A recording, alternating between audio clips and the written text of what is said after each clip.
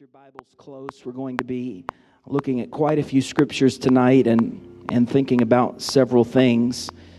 I realize nowadays that everything we do is live and it's a larger audience than even what is just here tonight.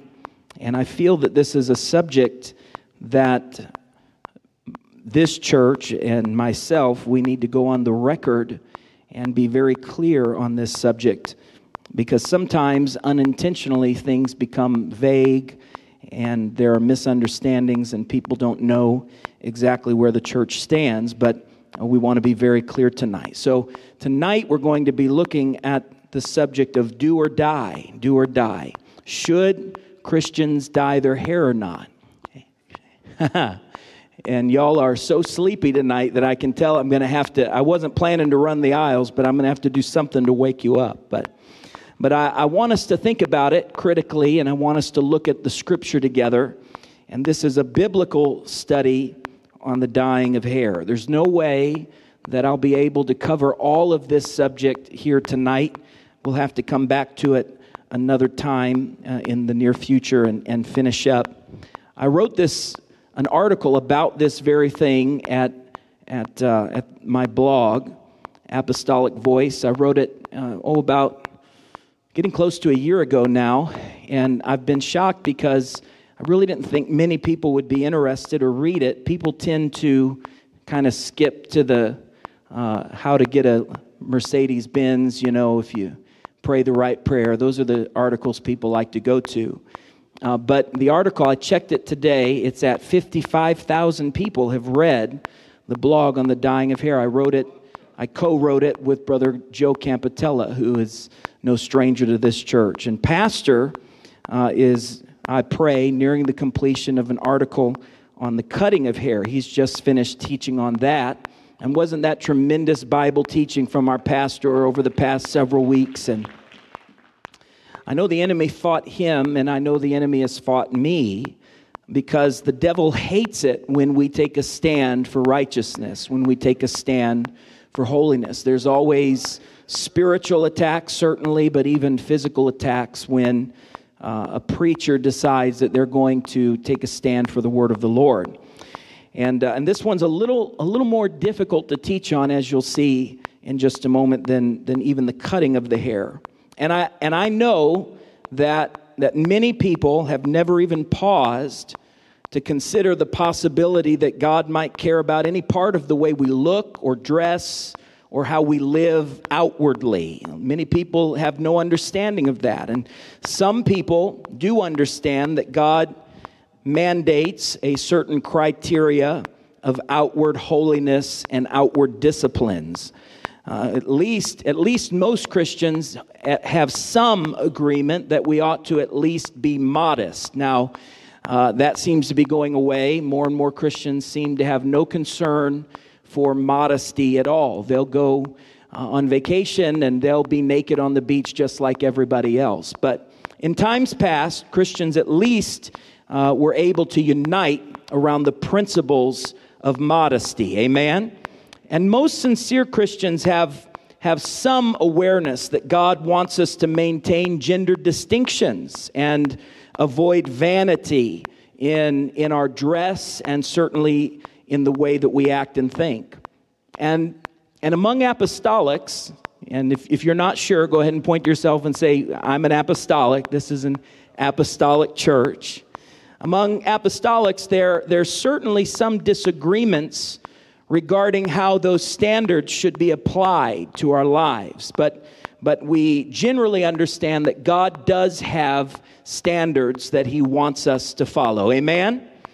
Many generations ago, hair dyeing was frowned upon and often outright forbidden across denominational lines. So this didn't used to be a controversial subject among Christians. In fact, it really wasn't even controversial in secular settings many generations ago. And there was an almost ecumenical Christian stance against the practice of changing hair color.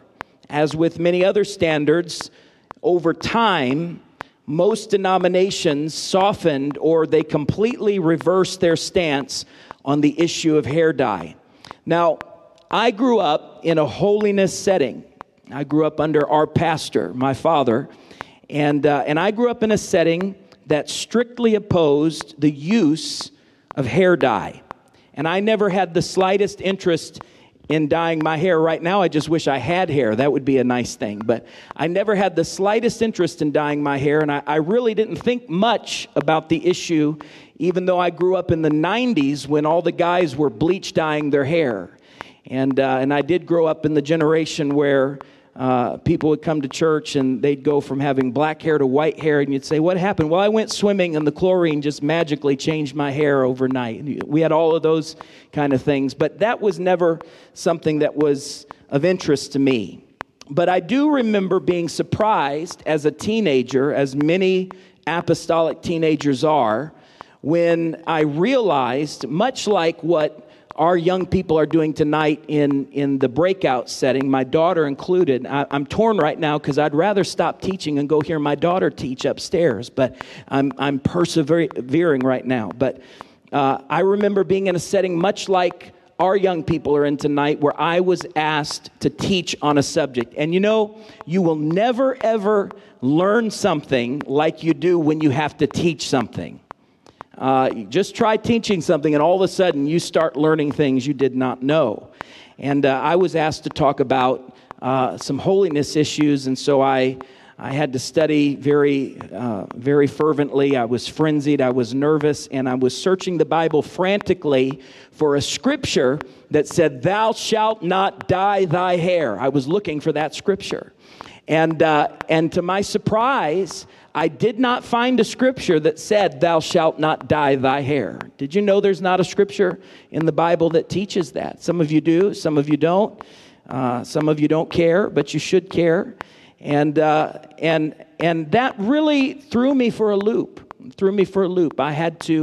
There was a time in my life when I thought that we had a scripture for every single little thing. But did you know if the Bible specifically addressed every single issue, I mean, it would be a book this big, and all we would do every day is just go through the thou shalt nots and thou shalts and all of those things.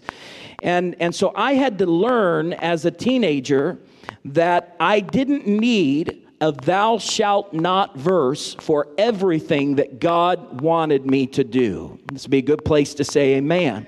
This is where spiritual maturity begins to take place in our hearts. For example, and I'll just give you a quick example. You know, the Bible does not say thou shalt not use meth or snort cocaine. The Bible doesn't say that. What the Bible does is the Bible gives us principles about our bodies and principles about not being controlled by anything other than the Holy Spirit of God. So alcohol is another great example. That's why they sometimes call it spirits. I'm not going to let an earthly spirit take control of my mind and my faculties and my body. The only spirit that's going to have control of my body is the Holy Spirit of God. And that's a principle from God's Word. But God doesn't give us a list of all the drugs that we shouldn't take and all of the things that we shouldn't partake of. We have principles that are put into place. And it's that way with many aspects of holiness. And certainly God gives us leadership. God gives us pastors, God gives us teachers, He gives us His Word, and He gives us the church to lead us and guide us in the ways of righteousness. So, historically, apostolics have contended that our doctrine, our orthodoxy, our doctrine comes before our orthopraxy. I know that's a big word, but that just means our doctrine in practice, our actions. So we have, have you ever met someone, they believe things, they believe certain things, like, for example, they believe that they should not lie. That's their orthodoxy, that's their doctrine, but they still lie to people. So there's a big difference between believing something and actually doing something. Everybody okay?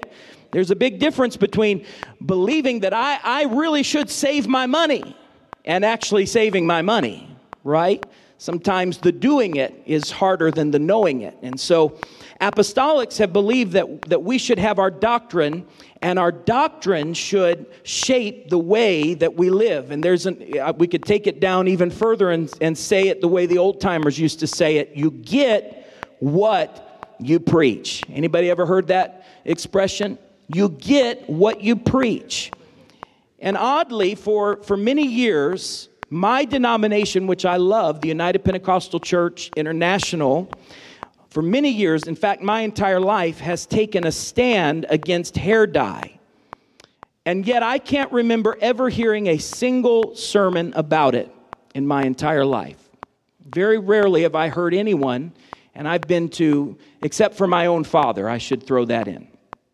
Very rarely, and I've been to hundreds, maybe thousands of church services and meetings, and very rarely have I heard anyone mention hair dye. And yet we do, at least on paper, we take a stand against it. And this is a problem.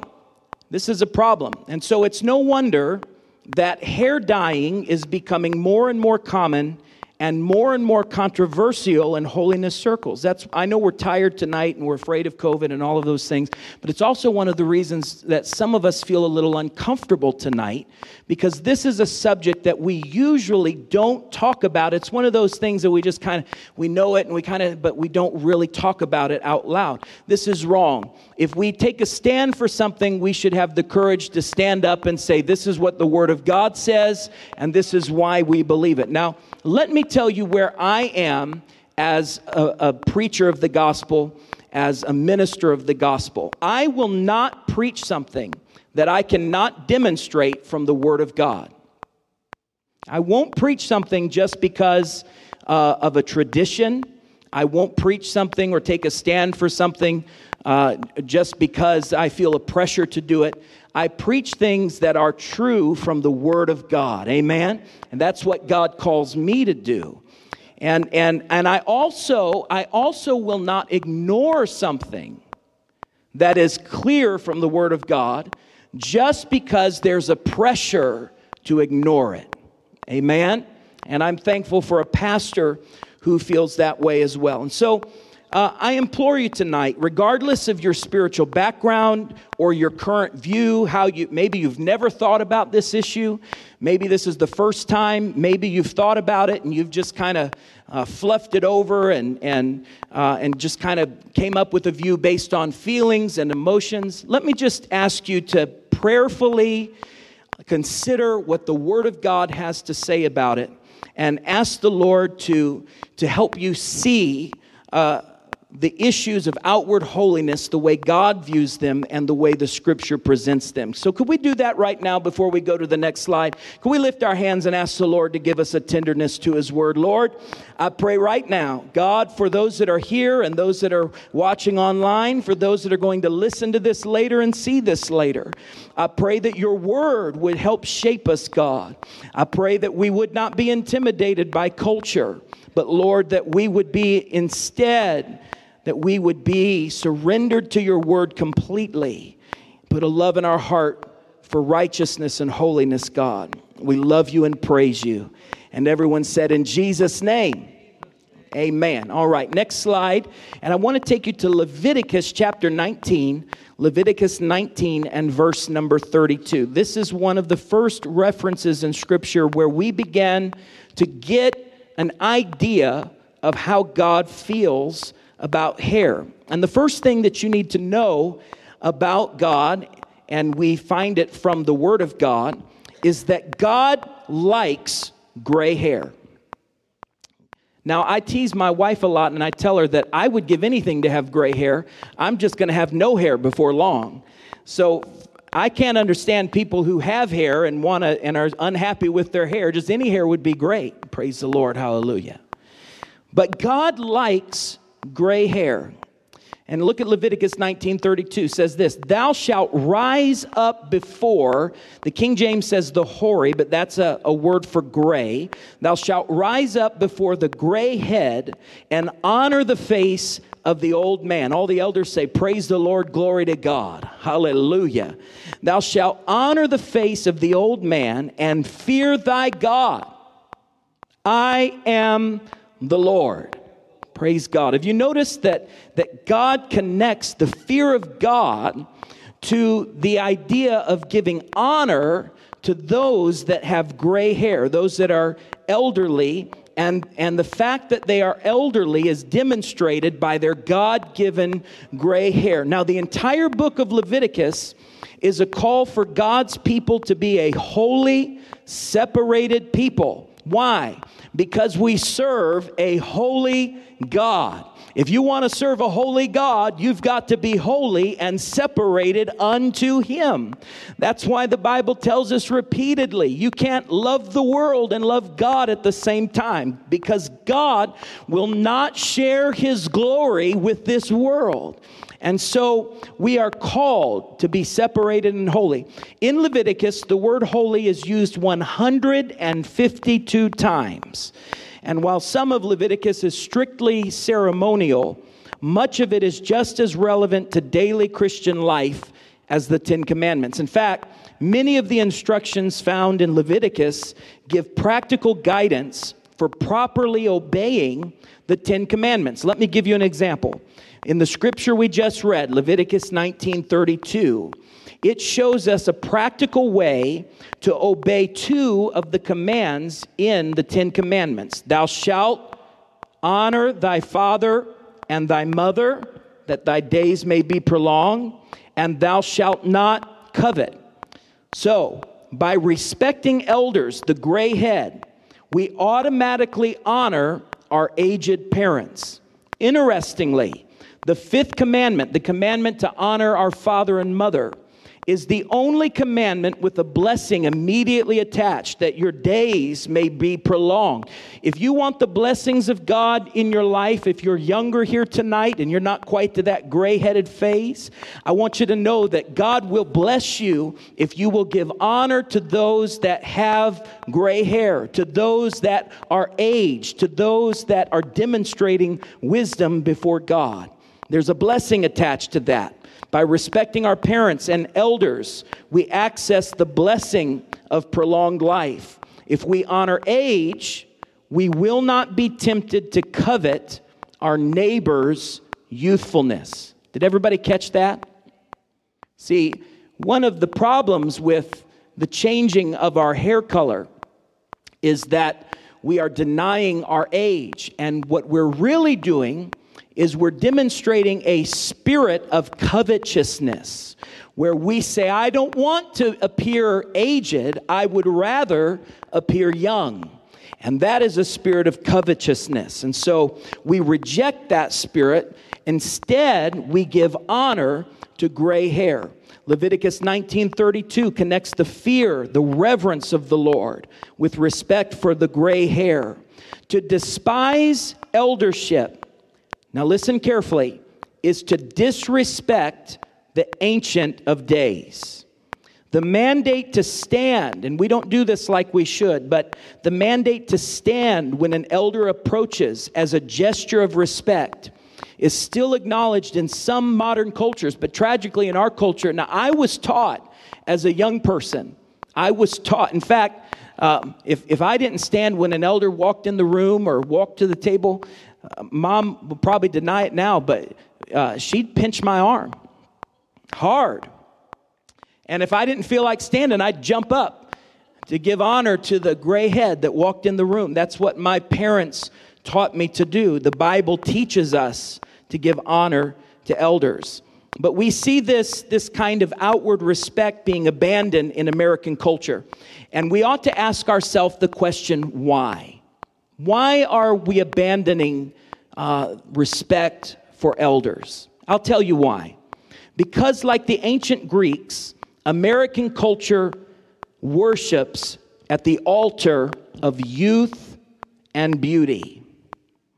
Remember, it was the ancient Greeks who popularized the mythical fountain of youth. Many people searched for the mythical fountain of youth, spent their whole life worshiping at a mythical fountain that would allow them to be young for the rest of their lives. And we basically, essentially, are chasing the same myth right here in American culture, where people desperately are looking for the secret to appear young for the rest of their lives. Even if they're not young, they want to appear young for the rest of their lives. Alexander the Great searched in vain for that mysterious wellspring of eternal youthfulness.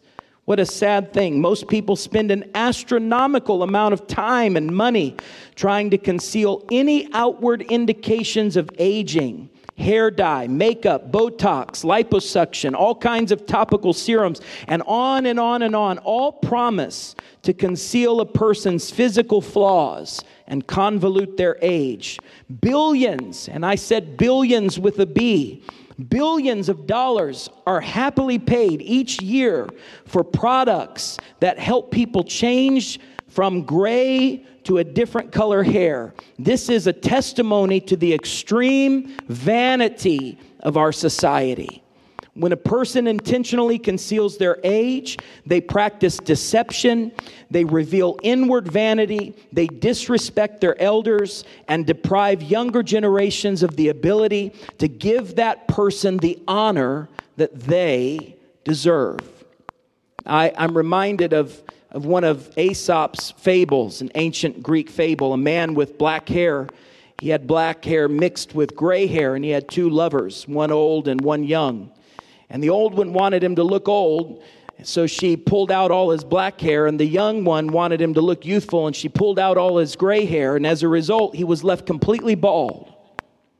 And there's been a lot of observations about that, and a lot of morals have been attributed to this fable, but it certainly illustrates the societal pressure to resist aging. But age, my friend, is relentless.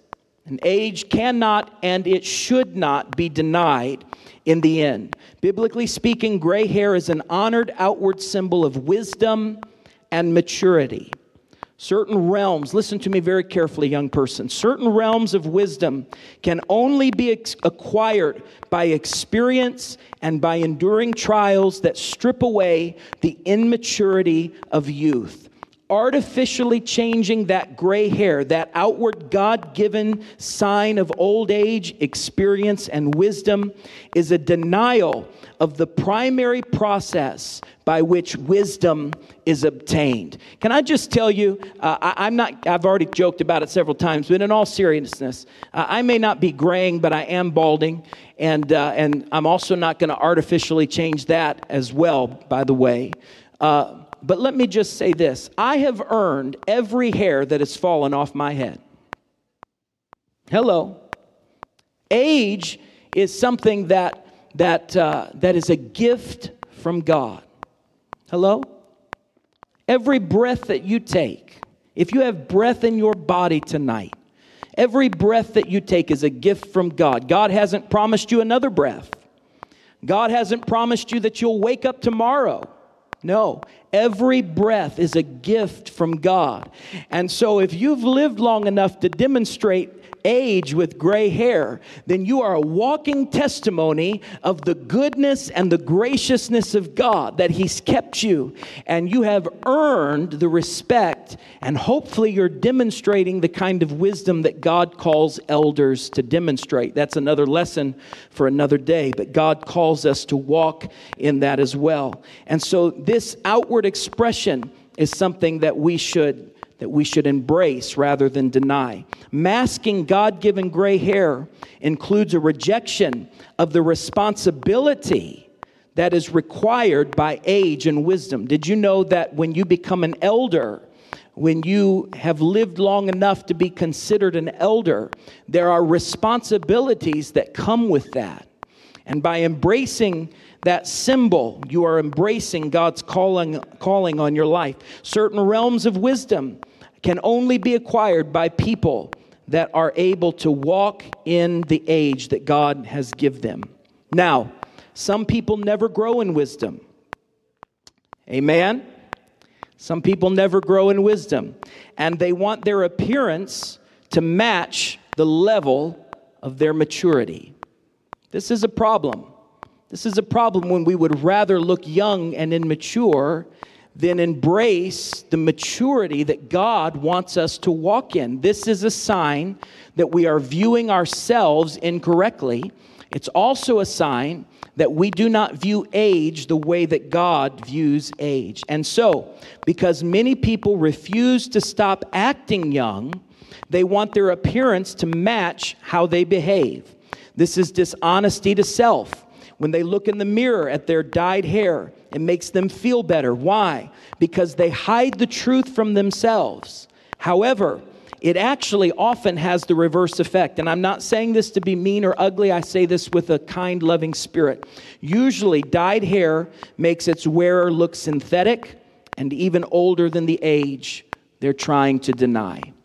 This is the irony of when we try to run. Go to the next slide for me. This is the irony of when we try to run from the reality of how God made us, is we wind up looking synthetic. And oftentimes it can even be laughable at a certain point. And this is not a good thing, and certainly Christians shouldn't engage in it. Let me take you to Proverbs 16:31. Proverbs 16:31, the second scripture that we have, where we begin to see the picture that God loves people with gray hair. It says this: the hoary gray head is a crown of glory. Can you say that with me? It's a crown of glory. Some of you have never looked at this scripture this way. It's a crown of glory. If it be found, now there is something attached to this, if it be found in the way of righteousness. I could preach this, but I don't have time. When you find an elder with gray hair that is walking in the way of righteousness, it is a crown of glory to that person. God forbid that an elder would want to cover their crown of glory. God help us. Hey, listen, I'm gonna let my crown shine, because I want people to know that I have earned this crown of glory, walking in the way of righteousness. Somebody ought to say, praise the Lord. That's good teaching. So gray hair in the eyes of God is a crown of glory. To be righteous and silver-haired is a God-given privilege. Just living long enough to acquire a single strand of gray hair is a blessing that should never, ever, ever be taken for granted. And the person who dyes their hair has chosen to please the eyes of men rather than the eyes of God. They disrespected their own dignity and tossed aside God's blessing. Again, this reveals a heart of vanity and pride that has spurned honor and humility. Let me take you to the next slide. So they can follow along. So we should ask ourselves, why are these scriptures even in the Bible? If nothing else, it teaches us that God likes righteous people with gray hair. Now, it means more than that. However, even if that was all that it meant, that should give us enough to pause before we think about changing our natural God-given hair color. Even more simplistically, changing hair color is like telling God He didn't do a good job. God help us. So, what else is a crown of glory in Scripture? We need to look at that very quickly. I'm going to try to move fast here. We know that gray hair, everyone said gray hair, is a crown of glory. Now listen to this. Isaiah 28:5 tells us that Jesus Christ Himself is a crown of glory for His people.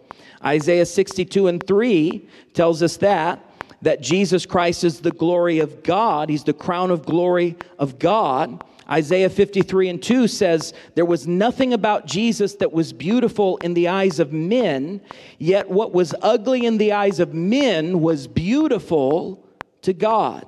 Everybody okay? Everybody with me? It's critically important to remember that God's definition and standard of beauty is often counterintuitive to us because we live in a corrupted, carnal world. God-fearing people must always be careful not to allow culture to tell us what beauty is, not to allow culture. I don't want a magazine to define beauty for me. I don't want Hollywood to define beauty for me. I want God's word to define beauty for me. And let me just pause here, and I'm going to get ahead of myself, because I realize that the dyeing of hair is typically something that women struggle with, although men do struggle with it as well. It seems to be a little bit more of a problem for women to overcome than men, but both sides sometimes have trouble with it. So I'm jumping ahead. But let me just say to men here for a moment, if you do not consider, if you are pressuring your spouse or women in your life to change their natural God-given glory, shame on you. You have allowed the world to teach you what's beautiful instead of God telling you what beauty is. And you need to go back to a prayer closet and let God define beautiful for you. If you're a man and you don't find holiness beautiful in women, then you need to get in a prayer closet until you have the mind of Christ.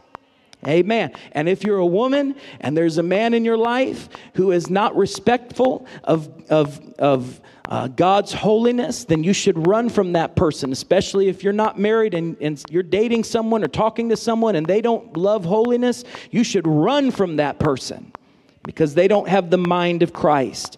And that's not something that you want to expose yourself to. You'll be hurt by it. And so we need to remember we live in a corrupted, carnal world. We don't let the world tell us what beautiful is. Now let me give you another verse that gives us insight into what God considers beautiful. Proverbs 20 and 29. Let me look and see if we're anywhere near the right slide. Go to the next slide and let me see. Are we in the middle?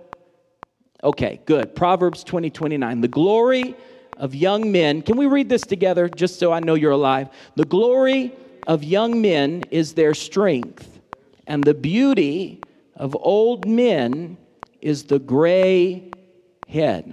The glory of young men is their strength, and the beauty of old men is the gray head. Once again, Scripture is emphasizing God's standard of what is beautiful. Age and wisdom are desirable things that should clothe us with dignity. Instead, we live in a world where we run from dignity because we want to be the young man clothed in strength, when really we should be comfortable with growing into a place in life where now we're clothed with dignity.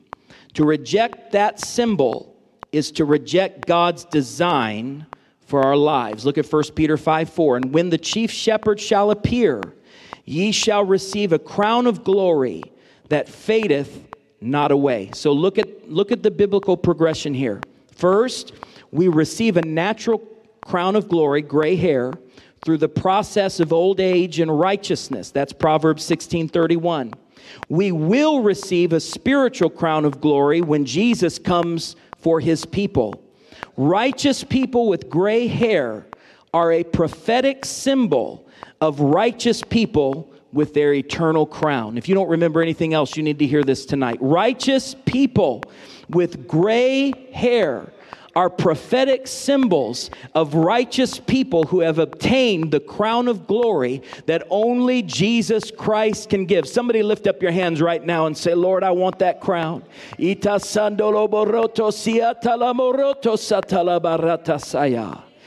want that crown, Lord.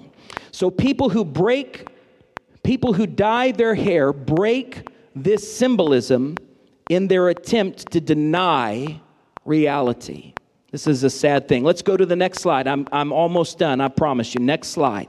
And I want to talk very quickly about the modern promotion of hair dye. The modern promotion of hair dye. And you should look, if you get a chance to, if you're a technological person, you should look up this article by Malcolm Gladwell called True Colors, Hair Dye and the Hidden History of Post-War America. It's a really long read, but if you care about studying a little further, you should look it up. It's fascinating.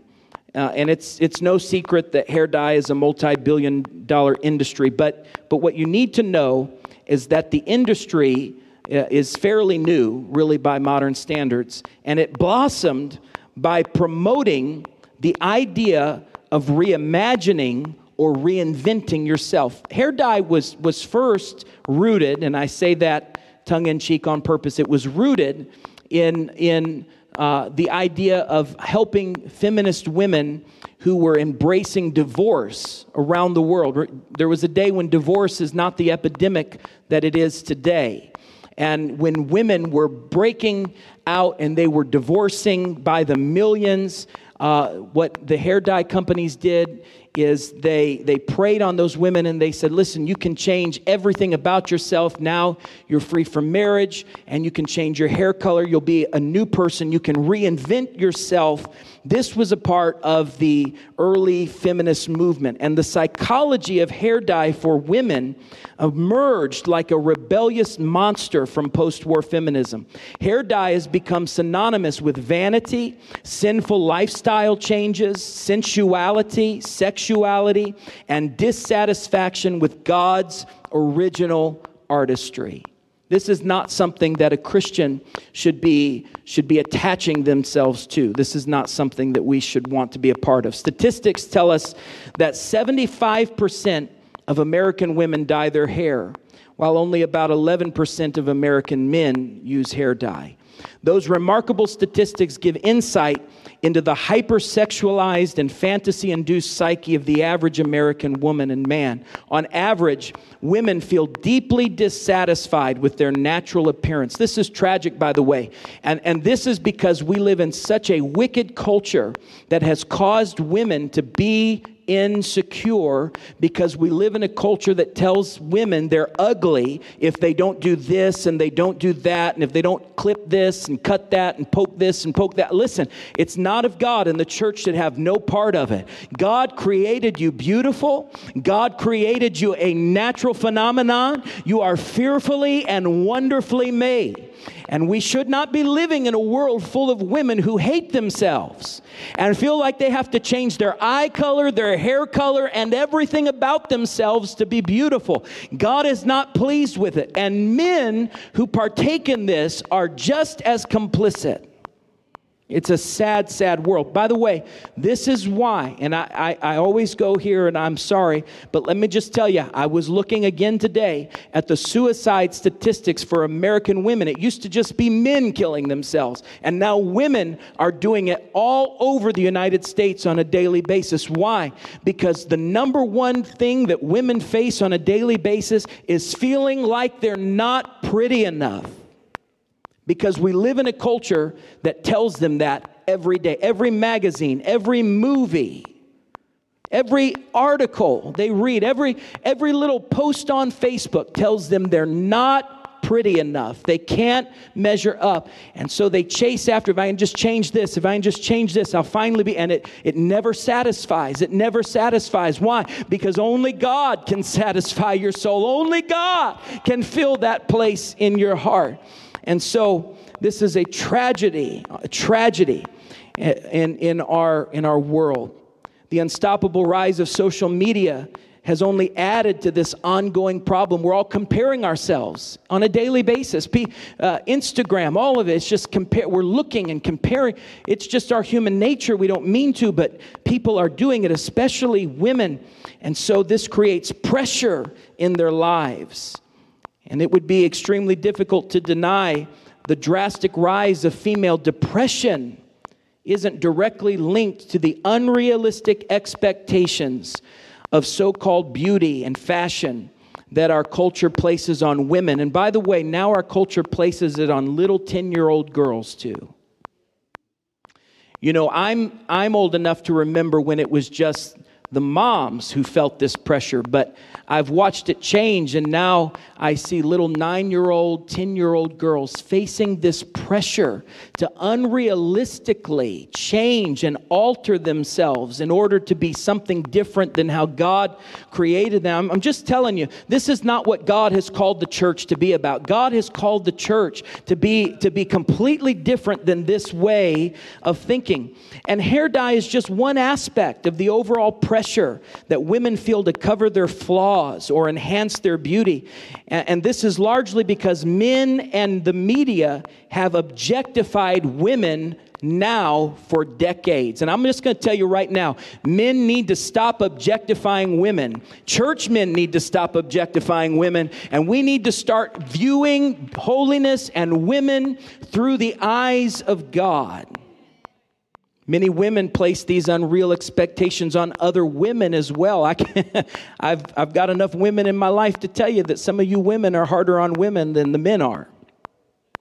Ain't nobody meaner to a woman than other women sometimes. Women put expectations on people, and oftentimes it's peer pressure, especially on our young girls. The peer pressure that is very dangerous and hurtful. Society places overwhelming pressure on women to synthesize their appearance in the name of fashion and beauty. These standards of beauty are incompatible with God's standards of holiness. I'm going to say that one more time and give you a chance to say amen. These standards of beauty are incompatible with God's standards of holiness. I'm taking my time tonight. I'm usually quick. I know I am, but tonight I'm going to take my time. I'm going to tell you a story. I think it was last year with the family. We were on vacation, and I was with my daughter on a beach somewhere. Where did we go? Were we in Jamaica, or I don't remember where we went to last time. Maybe the Cayman Islands. And we were on this island in a fairly secluded beach, and we were all modest, by the way. In case you're wondering, we were all modest, including my daughter. And we were stepping in the water, and she had a long, modest swim dress that my mother had made for her, a dress that made with material that could get wet, and it was a beautiful day, and we'd stepped out. And I remember a woman walking over to my daughter and saying, "Where is your bathing suit?" And immediately, as the dad, I'm thinking, mind your own business. It is none of your business. And she started to just kind of say, "Why would you be out here without a bathing suit?" And I loved my daughter. She said, "Because I'm not showing my body to everybody." I said, "Praise the Lord, glory to God, hallelujah." That is a good girl right there, apostolic young lady. And so she kind of, I was walking over because I was about to give her a little piece of my mind and say, "You do us all a favor. I'll give you a blanket and you can go home. God bless you in Jesus' name." And but I didn't have time, and I got over there and I told my daughter I was proud of her and told her she was beautiful. But that story comes to mind because it illustrates the pressure that society puts on people. You can't even enjoy a pretty day just sticking your foot in ocean water without someone coming over and saying, "Why don't you just take your clothes off like me?" I'll tell you why. Because I serve a God who calls me to be modest and holy and righteous on vacation, off vacation, Sunday, Monday, Tuesday, Wednesday. All right, go to the next slide. I'm moving quick. Psalm 96 and 9. Psalm 96 and 9 says, "Oh, worship the Lord in the beauty of holiness." Oh, worship the Lord in the beauty of holiness. Everyone said holiness is beautiful. Y'all believe that? God said it. Holiness is beautiful. God created every individual with unique beauty. To reject holiness and God's artistry is an insult to God. Men who don't view godly women as beautiful are carnal and corrupted by the cheap enticements of the world. Women who despise holiness are held captive by crushing societal peer pressure and their own inward vanity. It's important to understand the duality of motives for changing appearance. Some women change their appearance to fit in, while some women change it to stand out. So if you're changing your appearance to fit in, that's giving into peer pressure. If you're changing your appearance to stand out, that's vanity. Both motives are highly problematic for different reasons. Now, men struggle in these areas as well, but in the context of hair dye and some other body modifications, men feel less pressure and don't battle these temptations nearly as often as women do. But for men and women, God desires us to be free from the shackles of envy, pride, vanity, objectification, insecurity, shame, and worldly expectations. Can I get an amen? Stand with me. I'm closing with this scripture. Psalm 139:14 says this, and I think that some of us need to remember this. The psalmist said, "I will praise thee, for I am fearfully and wonderfully made." God made you and God made me. And I don't need to change because the world tells me I need to look like something else. No, I'm created in the image of God. Oh, somebody needs to get this tonight. You were created in the image of God. The master creator, the great designer, the ultimate artist. He fashioned you. He formed you in your mother's womb. He knit your DNA together. And you are the way you are because God loves you and God designed you. And I'm not going to insult God by saying, Lord, I'm not happy with what you did, so I've got to look like somebody else. No, I want to look the way God called me to look, the way God designed me to look. And so much of the depression and so much of the insecurity that people face, and by the way, people are facing it at absolute record levels. Young people are dealing with feelings of insecurity and feeling inadequate at absolute record levels. You will never convince me that it's not because we live in a world that's constantly telling them you've got to look like that singer, or you've got to look like that movie star, or you've got to look like that bulimic, anorexic model. Something they could never do. Even if they tried everything in this world, no, they need to be the way God made them to be. And then we find ultimate satisfaction in our heart and in our soul. I know that this is one of those subjects that some of you absolutely already had settled your mind on. Some of you feel a little tense about it. Some of you never thought about it. And we're going to come back to it at another time. But I want us to lift up our hands and say, Lord, I want you to help me with my self-esteem. Could we do that, God? I want to view myself the way you view me. I want to love myself the way you love me. I don't want to be conformed to this world, but I want to be transformed by the renewing of my mind. I want the Holy Spirit to transform any carnality in my thinking. I want my thought process to be holy. God, I want the way I think about myself to be holy. I want the way I look at other people to be holy, God. Lord, we want to be like you in everything that we do. And help us to be strong and courageous. We love you and praise you. And someone said, in Jesus' name. In Jesus' name. In Jesus' name. Amen. God bless you. Thank you for being here tonight. Greet someone COVID style. That means you got to like wave at them or fist bump them or just tell them God bless you from 4, 5, 6, 7 feet, whatever you feel comfortable with. God bless you. We'll see you on Sunday. Amen.